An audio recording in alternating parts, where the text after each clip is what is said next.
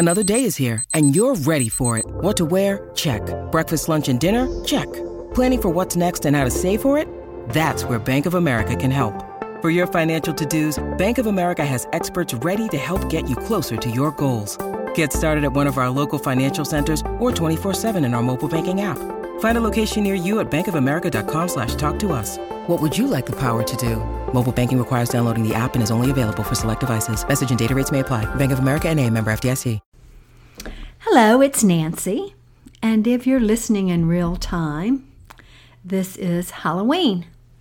And I hope that you all are enjoying the day and the eve and having fun with your costumes and trick-or-treating, and all of us that are serving our big candy bars. I hope that there are none left so that we're able to share them all appropriately.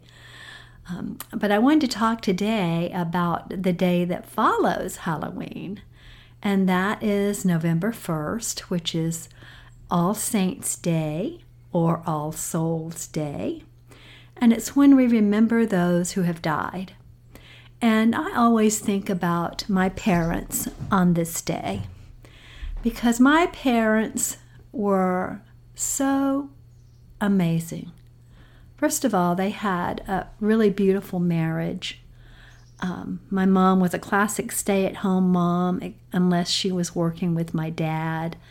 He was self-employed, and she would help him in his business, but she was always there for us, and he was always there too. So we had a nice, lovely, close-knit family, and our home was the gathering place not only for both my mom and dad's families, but for our neighbors as well. So our house was always filled with people and lots of fun and laughter and just great sharing.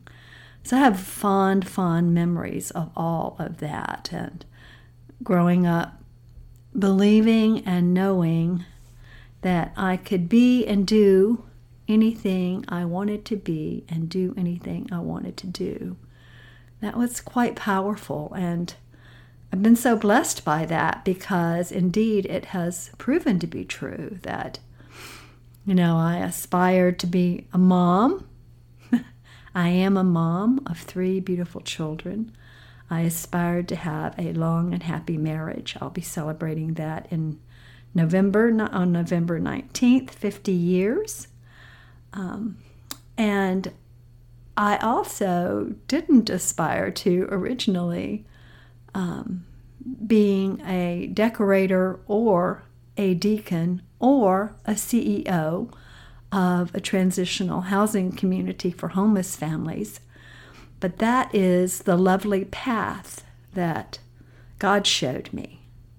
And because of the enrichment of my family to always believe that I could do anything that my heart challenged me and told me to do, and always to listen to my heart, I was able to be successful in all of that. So I've had a wonderful life, and I've had other people in my life that have gone before that also served as parental figures to me. Our neighbor next door, when my children were young, was like a mother to me, and they were a beautiful couple, the godparents of all 3 of our children. And they have long since gone. And then Joel, my good friend, priest, that died this July, was also an unbelievable presence in my life, and one who inspired me to follow my call to ordination, and invited me to be the director of Rainbow House, which of course became Rainbow Village and Bigger Than Life.